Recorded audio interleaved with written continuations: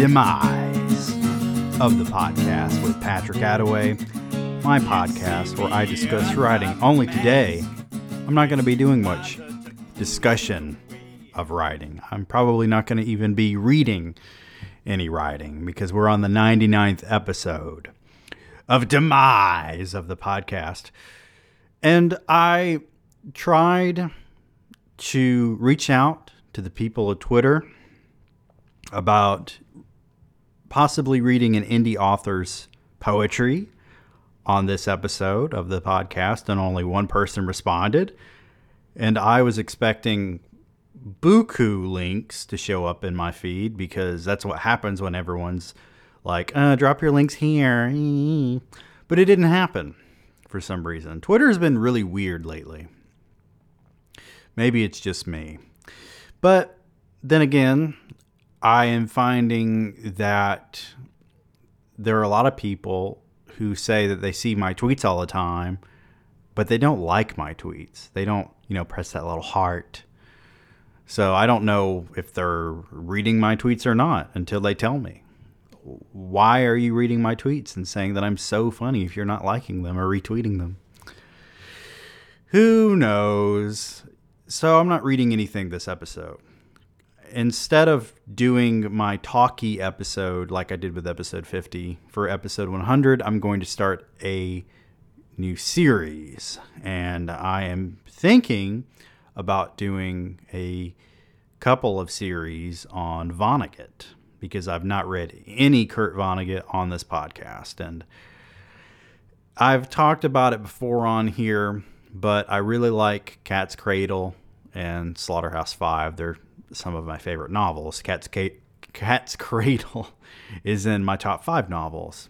So that might be episode 100.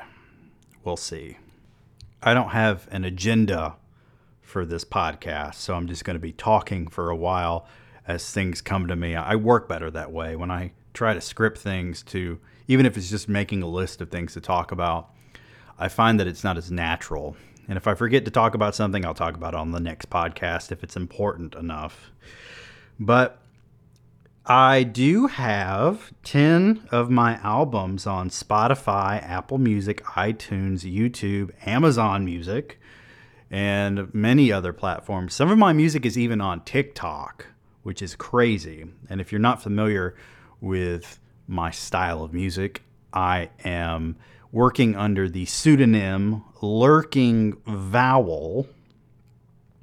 And you can find my albums pretty much anywhere online now. And I've recorded over 50 albums. I uploaded my 53rd album to Spotify along with 9 others. And I was looking through my discography today, wondering what else I should upload. And some of you know that I am a singer. I don't think I'm a very good singer. Some people have told me that I'm good. Some people have been like, it could use some work. But the fact is that I've been working on it for most of my life. See, what a lot of people don't know about me, and yes, we're getting into this, is I was 11 years old when I decided I wanted to be a musician. And I bought this album called Out of Time by the band REM. And it changed my life because I grew up in rural Georgia, and my exposure to rock music was the stuff that my mother had in her collection, which really wasn't a lot. But 90s classic rock radio in Georgia was the Eagles, pretty much. I didn't really even get to listen to much Led Zeppelin until I was in junior high school, I think. Right around the time I started listening to REM, I started listening to Led Zeppelin. And of course, I love Led Zeppelin. And I was very much into them in junior high and high school. And my wife thinks that they suck, so I don't listen to any while she's around. I have a feeling that if they made a Led Zeppelin movie, like with Bohemian Rhapsody, that she would become a fan. I started playing guitar when I was 12, started recording music when I was 13. I made my first album and released it when I was 15. So I've been on a steady roll since then. I released 9 albums one year, and then 9 albums another year. That was in 2012 and 2013, respectively. Granted, it's not very good. Back then, I wasn't very good at all. And even though I'd played with other musicians and other people had complimented my guitar playing, I don't think I really got good until about 2014, which is right around that 10-year mark for me. So it took 10 years for me to be what I would consider really good. And here's the thing. Most musicians, even if they get the notes right, there's something more to it. So, yes, I could play songs and I could improvise and I knew scales, I knew chords, but there's more to it than that. It has to be like second nature to you in a sense, because a lot of times when I'm improvising, it's almost like I'm entering a different headspace because I'm not thinking about things in a mathematical way or in a way where I'm plotting. I'm just thinking, it's almost like muscle memory, and I'm going here and here and here, and I'm getting sounds here, here, and here, and it makes sense to me in the moment. But if you were to ask me to explain it, I'd be like, I don't know. Most of my music is free on archive.org, by the way. So if you don't want to pay for a subscription on one of the streaming platforms, if you don't already have a subscription, or if you don't want to buy them on iTunes, they're $10 a pop on iTunes. And that's for a full album, which isn't bad. But if you just want to download MP3s for free, it's on Archive. I've got even more stuff on Archive than I have on the other platforms. Archive.org. If you're not familiar with archive.org, it's one of the greatest places on the internet, and it's been around forever. At some point during this podcast, I'm going to have a Dan Bell moment. If you're not familiar with Dan Bell, he's one of the greatest things to ever happen to YouTube. And he is the guy behind the Dead Mall. I won't say that he is the first guy to ever take pictures or videos of a dead mall, because even he acknowledges that he isn't. But he's the guy who popularized it. Yes, I can speak words.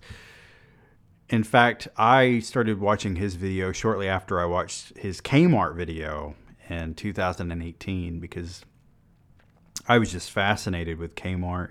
I love Kmart.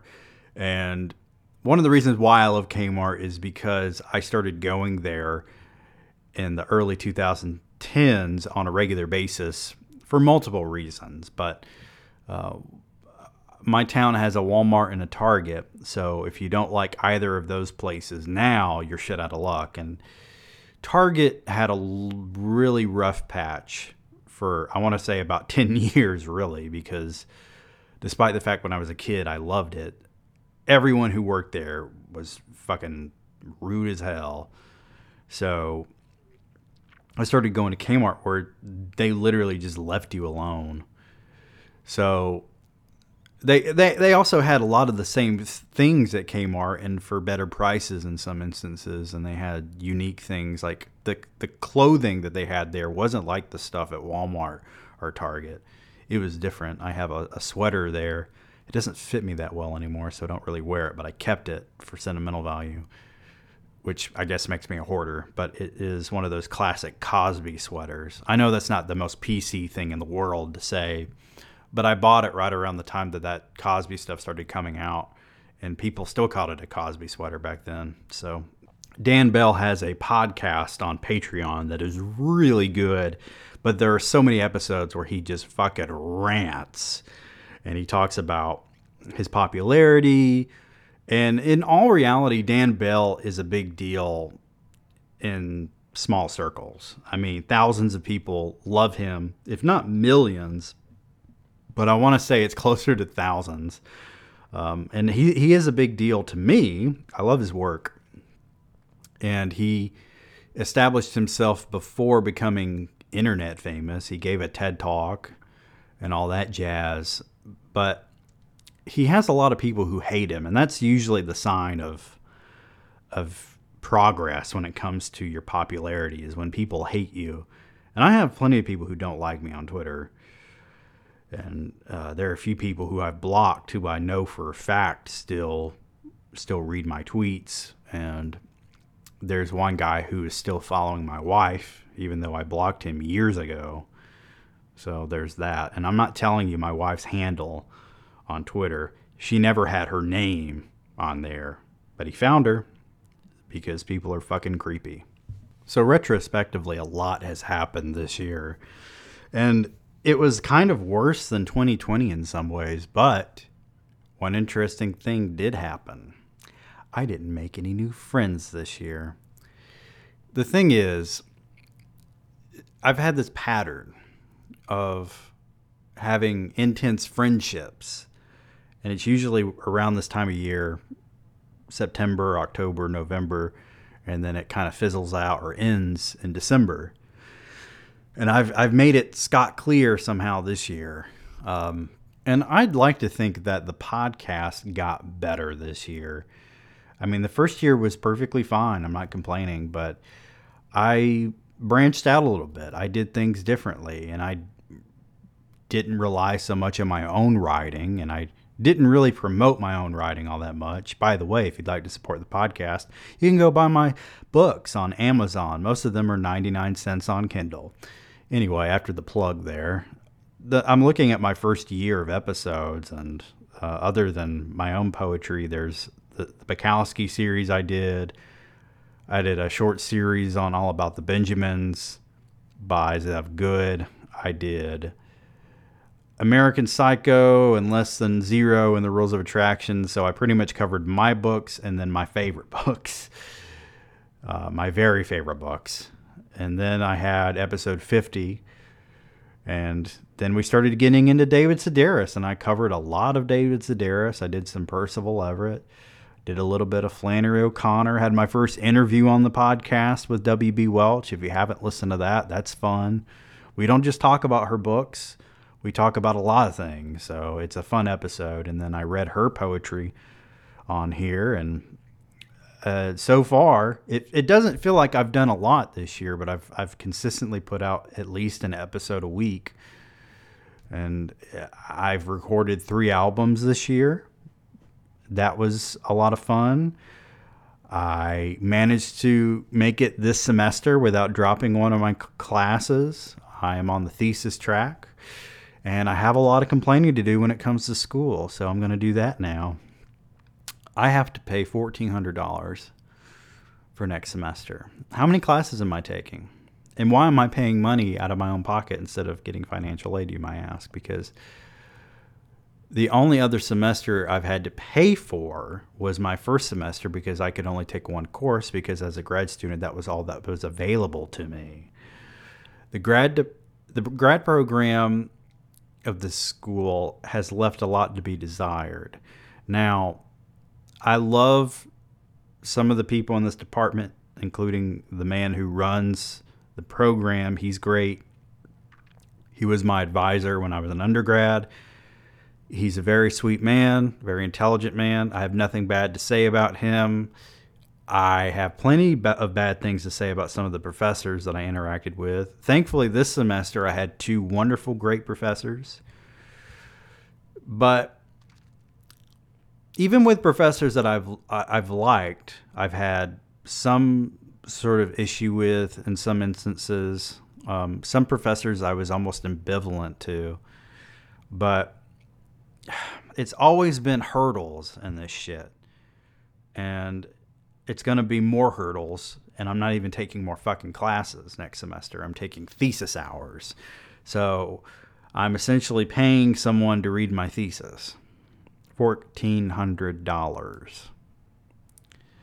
I've already paid some of it because, yeah. And, I started the new job recently. By the way, if you think you know me, I'm not the Patrick Attaway that you think I am.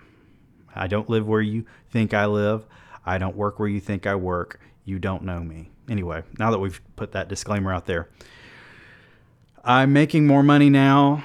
I'm actually making more money than a lot of teachers are. So I'm wondering if I should even get into that. I mean, the funny thing is that part of the reason why I pursued master's is so I could do something that I love, work in a field that I love, and make more money.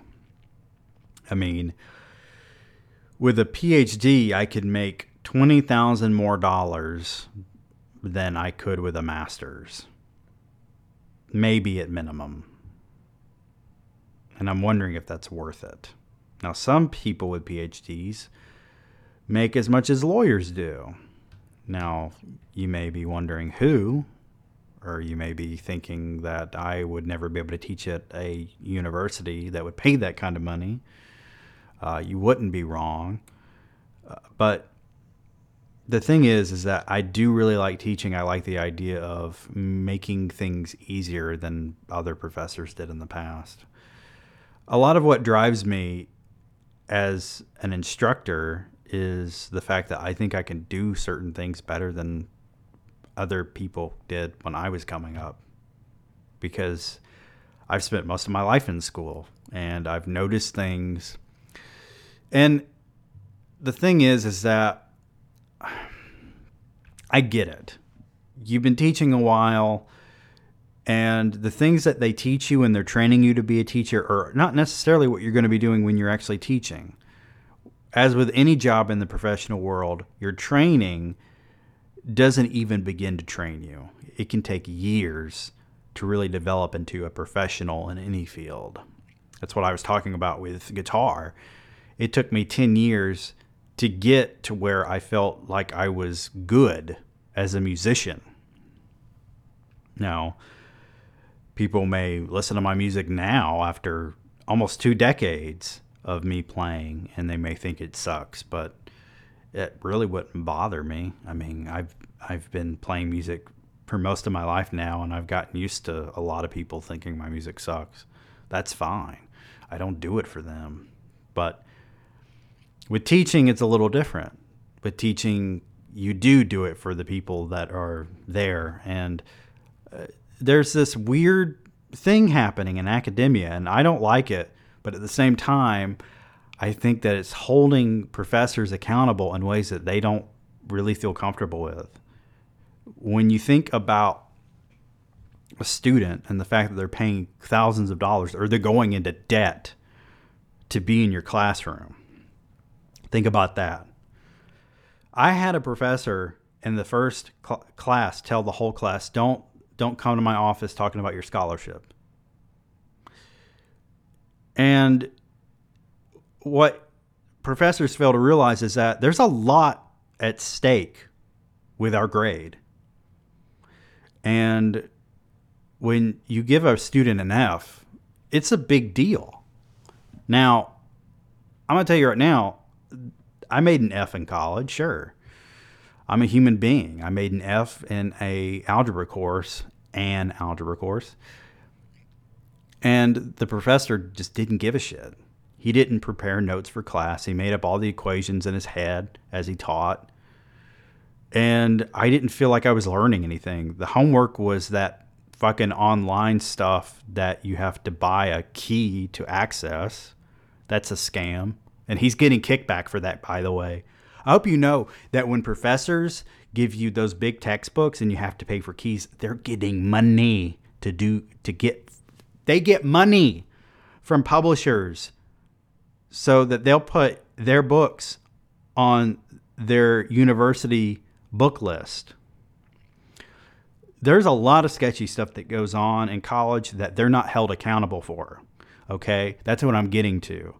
And the fact that universities are thinking institutionally, they're thinking of their students as customers, and they're thinking of the professors as talent. Yeah, that's driving a lot of people away, sure. But think about it like this. Beyond the negativity in our lives, I want to highlight some positive things. And since this is my podcast, this is going to have absolutely nothing to do with you and everything to do with me. But this year I published 3 books. Surviving New America, which was my 3rd novel. Illusion Delusion, which is my 8th book of poetry, and Toxic Literature. And there are 2 different editions of Toxic Literature out there. And that has a whole story to it. So I'm going to tell that story now. So I have made a sizable chunk of my book covers on Canva. Now, Canva was recommended to me by Zev Good, and it worked out pretty well for several covers. Now, Demise of the Trinity is probably the only cover, except for like the last couple of poetry books that I've put out, that I haven't changed in some way. And the thing about Canva is that you can use your own photography or your own images, or you can choose stock photos of their own database. Now, they have a lot of different ones to choose from. And nobody owns those images except for maybe Canva. But 2 of my book covers have been sort of recycled by other people on Twitter. I was talking about something positive, and now I've come to something negative. Because a lot of negativity has come out of the hashtag writing community. And I was just scrolling through on Twitter a couple of months ago, and I saw the same skull image that was used for Toxic Literature used for a promo for another author. Now, this particular page on Twitter also has stolen a lot of ideas from another Twitter page. Now, I follow one of the people who created this particular publishing press, and I've had a lot to say about Twitter publishing presses in the past, but they don't deserve to have their ideas stolen by some nobody on fucking Twitter. And this nobody not only used the same image as Toxic Literature, the original cover, but they also used the format of the text. And what bothers me is that they obviously got it from me, because it's one thing to use the picture. I don't own that picture. But to use the same formatting of the text, that's obnoxious. And then a couple of weeks ago, I almost uploaded a new cover to Surviving New America because someone else used that image. And it was for another author promo.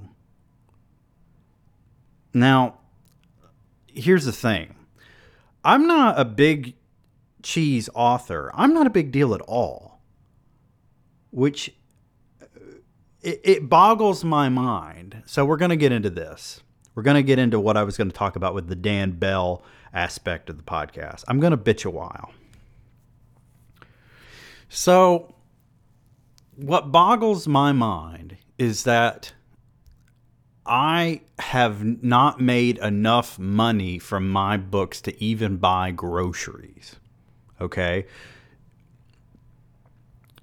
Now, I've given a lot of books away for free. I've done the free giveaways on Amazon. I am not a famous author, though. And yet, I have people stealing from me. They're stealing concepts from me. And it's not book concepts. It's just cover art thus far. But I have people stealing my tweets, too. And I've already told you the story about the guy who actually had more followers than me who stole one of my tweets. Someone called him out on it. I blocked him. And then he tried to add me on Instagram, I guess, to talk about it. I blocked him there. And then he blocked me on Twitter. So he knew why I blocked him. Yeah. I have over 12,000 followers on Twitter, which doesn't amount to anything. And yet I have people, maybe once a week, I have someone who has something to say about that. Today I did. Let me look it up. But I recently blocked someone who made a big fuss about me having 5-figure followers. They said that, I don't remember exactly what they said, but essentially they said that people with 5-figure followers are assholes. Essentially. Which, if you think I'm an asshole, I don't give a fuck about that. I have plenty of people who think I'm an asshole. But what gets me, let me go through my notifications real quick, because it happened a couple of hours ago. And they're not going to listen to the podcast. And if you see their comment and you decide to say something that, oh, here it is. Okay. So this person, let me see if they're still following me, because they didn't respond to what I said to them. And you have to check this shit. No, they haven't said anything to anyone since they said this to me. So a few days ago, I made a tweet about how so much of what I post is a joke. And I'm married. I have friends. And however I come off, even on the podcast, it's not indicative of my life. Okay, so I work a full-time job. I am finishing up a master's degree. I have very close friends I talk to almost daily. And I have a beautiful wife. I have a good relationship with my mother. I don't really suffer from depression all that much anymore. So my life is fine.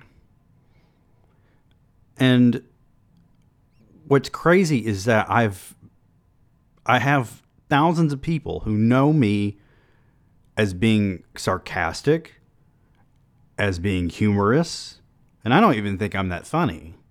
But people will take things that you say as face value.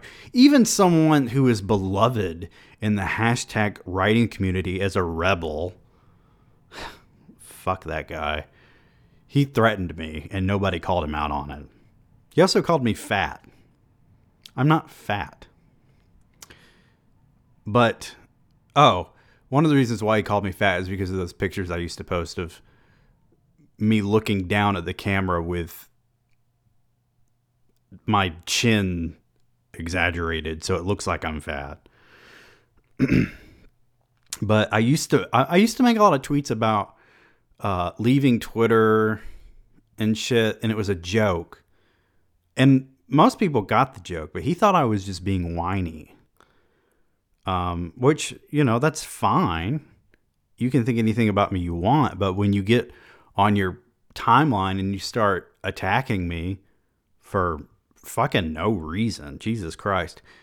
And what amazes me is that there are people who've threatened me and nobody says anything, but there are certain accounts that if anyone says anything to them, they have a whole army of white knights ready to attack. How funny is that? But back to this 12,000 followers thing, because it's bullshit.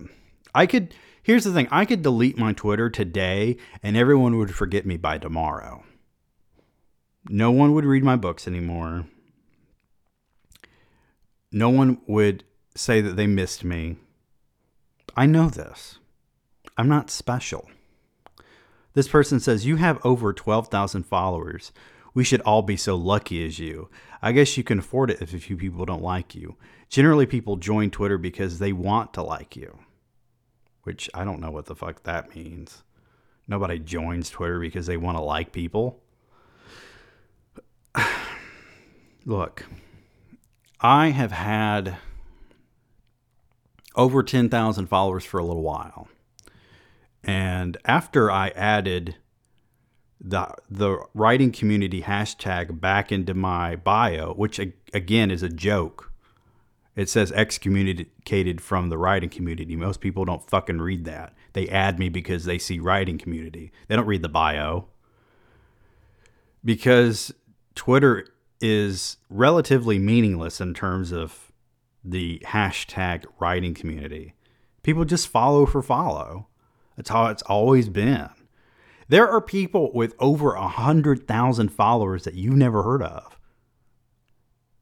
And it's because they follow for follow. Now, I'm not going to just follow anyone who follows me. I'll follow you back if you're a writer and you don't look like a spam account.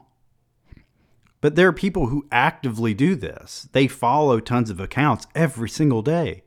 And then they go back and they unfollow them. Which that's fine if you're trying to build up your follower account to like 1,000. But I stopped pursuing follows a long time ago. I don't follow anyone unless they follow me first. That's just how it is. And I've gotten to 12.8K followers because people like my content. And there's a lot of shit I delete that nobody likes. Because either the Twitter algorithm buries it or people just don't care about it. And you can see the analytics for how many people see your stuff, by the way. And I don't know if Twitter has some sort of way to measure if it's just people scrolling by or if it's people actually reading it or what. But there are tweets that will have thousands of people who see it and only a few likes. I maintain I'm not a big deal. Having that many Twitter followers is meaningless. As Dave Chappelle said, Twitter is not a real place. It's meaningless. And what's funny about that is the fact that because of Me Too, people think, and there's nothing wrong with Me Too, by the way, but the fact that people correlated that movement and people somehow losing their jobs, and then the invention of the term cancel culture, which isn't real either. They think that Twitter can make a fuss and then make things go away, which, if you look at it and the things that have happened, and I've addressed this before, most of the people who were involved in Me Too, they're working still. Dave Chappelle didn't get canceled after his last stand-up special. It's very much still on Netflix, along with all of his other specials, and he knew it would be his last one. That's why he said the things that he said. And yet people think that they can change something. What do you think is going to happen? People are going to stop suddenly buying tickets to his shows because you got angry about him expressing his opinion? And I don't agree with everything he said. Hell no. But he has a right to say it, and it's his stage to say it. People paid. No one walked out of that show. Did you see people walk out on that show? Did you even watch the special? And then people get upset because Louis C.K. got nominated for a Grammy. And Marilyn Manson got nominated for a Grammy. I don't give a shit about Marilyn Manson, but I used to call Louis C.K. my hero. Like, his comedy and his show, Louis, it meant something to me. And it hurt me tremendously when he admitted to what he did. Now, I have varying opinions on what happened. But to see someone in a different light that you hold in a great esteem is hurtful. And to see people daily on Twitter still talking about him like that. Like, they constantly crack jokes about him being a masturbator. Like, have you ever watched his fucking comedy? Have you ever watched his show? There's an episode of Louis that's all about masturbation. There's a screen that pops up. He's on a fake Fox News show. And it says Louis C.K. masturbator underneath. But people got upset because he got nominated. They didn't even know that he had a comedy special. And they also didn't realize that it's not streaming anywhere except for his website. People have to pay money. I paid money to see it. It was $5. I downloaded it. I still have it. And you can stream it from his website for $5. You can watch it, parts of it, for free on YouTube. It got nominated for a Grammy because it was fucking good. And he addressed everything on it. If you watch it, you'll understand. He has thoughts about it. He talks about consent. It's more layered than I can talk about. So, if you are going to pass judgment because he got a Grammy nomination, don't fucking watch the Grammys. What the fuck do you care? The Grammys don't have anything to do with normal people. They don't affect us. They don't affect me. If they give George W. Bush a Grammy for an audiobook, do you think I fucking care? If they give Dick Cheney a Grammy for just existing, if they give Donald Trump a Grammy, do you think I fucking care? No. Because the Grammys aren't a big deal. It's made up.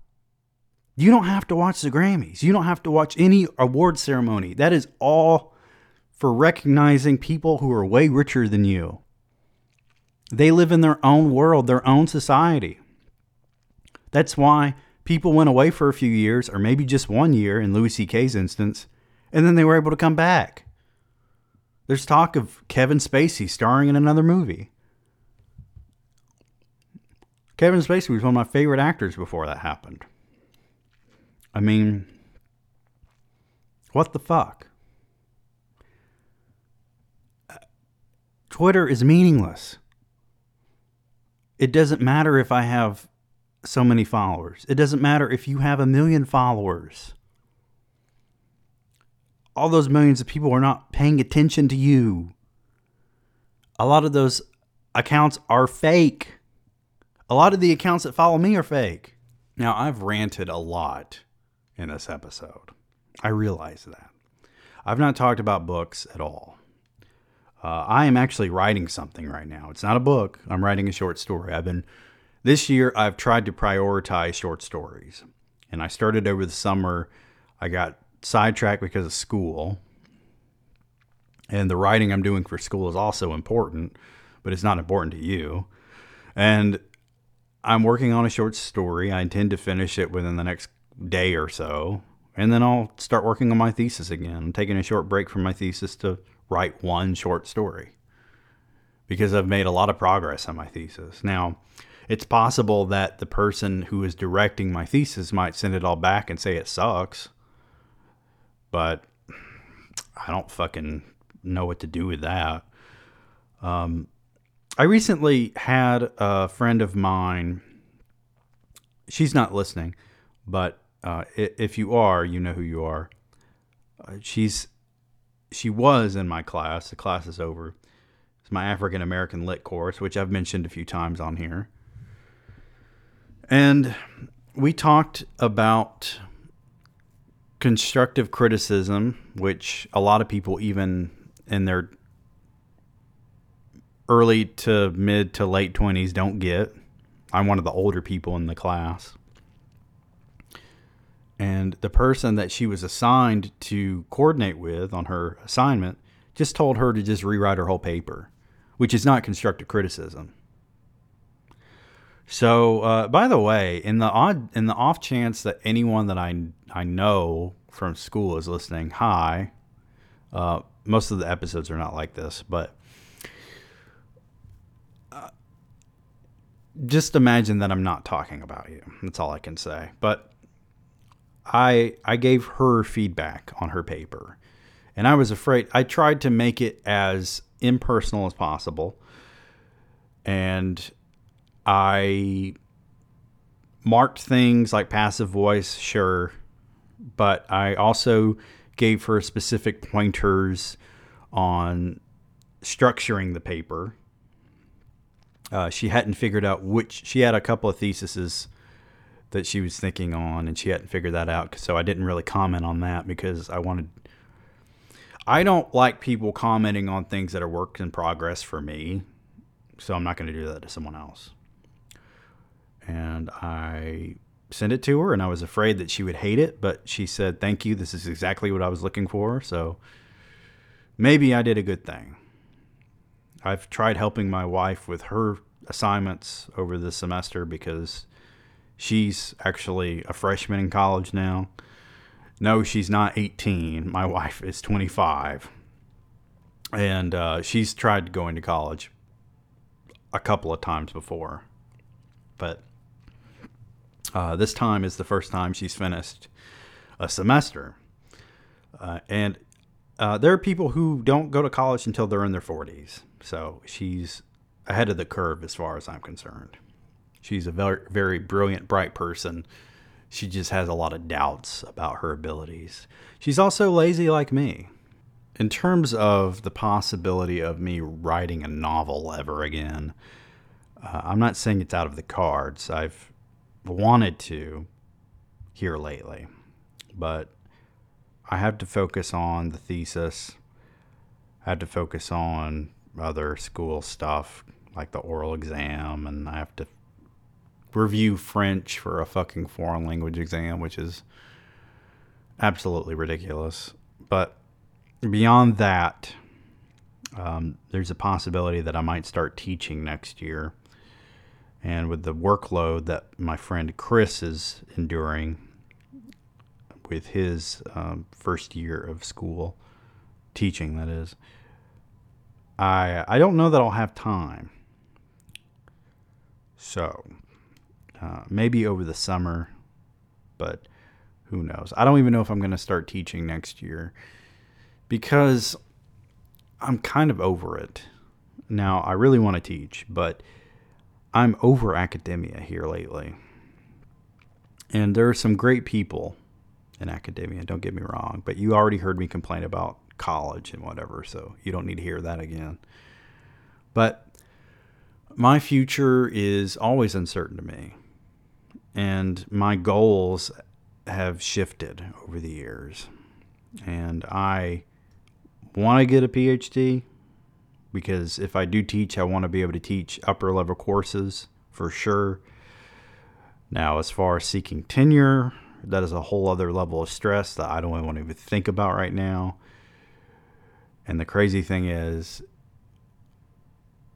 that it's kind of high stakes, and people actually commit suicide because they don't get their tenure after years of work. Because it's hard.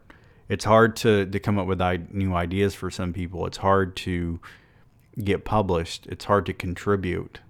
I mean, they ask a lot of you, and they also ask you to teach courses. So I need to work on getting more academic stuff published. I need to work on a lot of stuff. And I'm just 30. And maybe by the time I'm 40, at least have my foot in the door. And I am also afraid that once I start teaching, I won't actually like it. That's another reason why I'm not just going to jump into a PhD. There are other things you can do with a master's degree, but what I'm doing now professionally, I've only gotten, further and further in this field that I'm working in that has absolutely nothing to do with my degree. But the thing is that education's going one direction, and it's kind of esoteric in a sense, because people in academia tend to forget about the real world. Because unless you've worked a real job for a few years and you've been outside of that realm of academia, and you can tell there are people who never worked a real job with, and it's not that teaching isn't a real job, it's just not in the same category as washing dishes or mopping floors or sitting in a cubicle. stuff like that.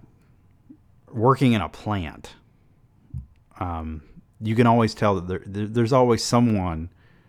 It's professors, it's students. They've never worked a real job before.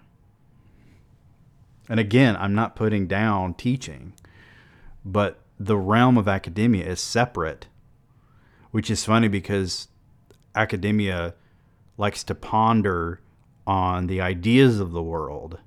And English professors in particular really like these gritty novelists, but they don't want them too gritty, you know. They don't want Bukowski.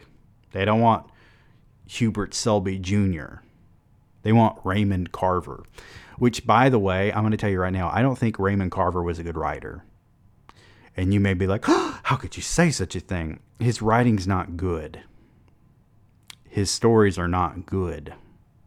Now, you can disagree with me. You can have your own opinion. I'm saying he wasn't good, though.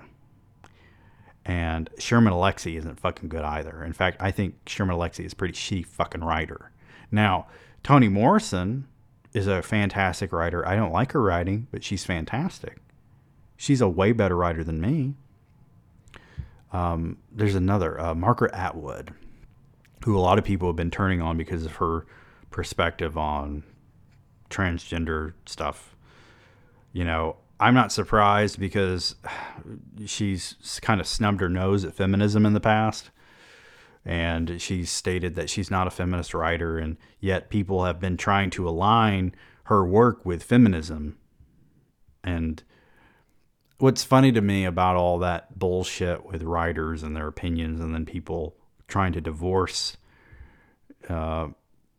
artists from the work as if reclaiming it. Well, people are really fucking peculiar when it comes to separating the artist from the art. Are they not? Because they say, oh, you can't like them anymore. They went to a movie theater, they pulled their dick out and they flung it around like a helicopter. You can't like their stuff anymore. But look at Harry Potter. People are still really into Harry Potter. And they try to say like J.K. Rowling doesn't own it anymore. It's for the fans, blah-de-da. It's still very much her work. And if you're going to try and separate art from the artist, you need to reckon with the fact that the same person who said something that you disagreed with created that art that you love so much. Which, by the way, I don't like Harry Potter either. And fuck J.K. Rowling. She sucks too. And you can say I suck. That's perfectly fine. There are people who think I suck. I'm perfectly fine with that. Bret Easton Ellis, his long-term boyfriend who lives with him, he's a younger guy. He doesn't like anything that Bret Easton Ellis has written. He doesn't like American Psycho. He doesn't like Less Than Zero. He doesn't like any of it. To my knowledge, that's true. He's commented on being in relationships with people who didn't like anything he's done. You don't have to like my stuff for me to like you. And you can like my stuff and I may not like you. Tit for tit. It's not how that goes, Dwight. Anyway, this has been a lot of bullshit. This episode has been a lot of bullshit. But it's my soapbox, and if you're listening at this point, I'm guessing that you're probably a long-time listener. Oh, by the way, I listened to the Mark Maron podcast with George Clooney where he called out Alec Baldwin. And then I actually just a few moments ago watched the response that Alec Baldwin had. Dear God. You want to talk about call-out culture. Because that's what really exists on Twitter. It's call-out culture.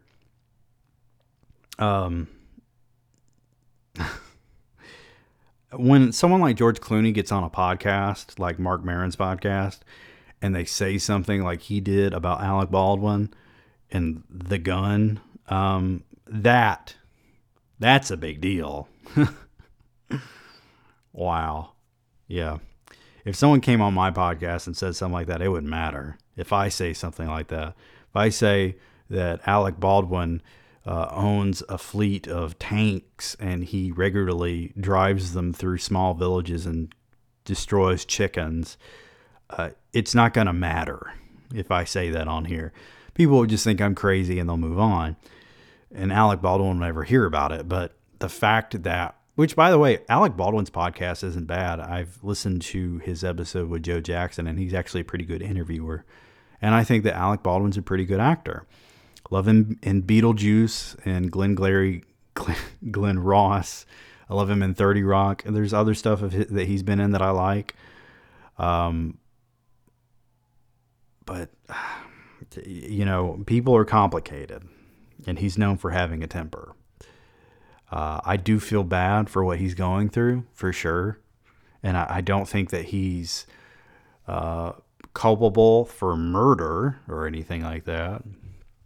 But, you know, the internet was kind of a mistake when it comes to the public forum because people think that they're affecting change on there. There have been some great cultural movements because of the internet, particularly for trans people, because before Tumblr and later when the mass exodus of Tumblr happened and then everyone on Tumblr went to Twitter, because Twitter used to be a much different place, by the way. I mean, it's fucking crazy, the things that have happened for that community because of the internet, and it's great. I'm now educated about things that I never knew about, and I think that's fantastic. Absolutely. Now, I'm not one of those people who wears their political opinions on their fucking shirt sleeve, but I absolutely think that that's great. And that may not have happened if not for the internet. But in terms of this made up notion of cancel culture that people keep harking on, it's all nonsense. But, you know, this podcast is meaningless. So nothing I say on here matters. It's not going to change anything. People are still going to be fucking moaning and complaining on the internet. They're going to be doing that until the end of time. Until the satellites fall from space and crash down on us and Satan crawls out of the Earth's asshole to suck us all into hell. It's not going to change a goddamn thing. People are always going to be negative. They're going to hurt one another. They're going to steal from one another. They're going to murder each other. And then they're going to complain about it on the internet. And I'm here with my Shazam action figure that it's been on my desk for over a year. Actually, several years, because I had it in my cubicle at my old job. Which, by the way, as a brief diversion, my wife and I were cackling because while I and other employees who were laid off in October, I've already discussed this in my job journey since then, and the fact that I knew it was coming, so I was already sending out my resume, and I got hired for a new job the same day that I got laid off. People have been breaking their non-disclosure agreements with the company.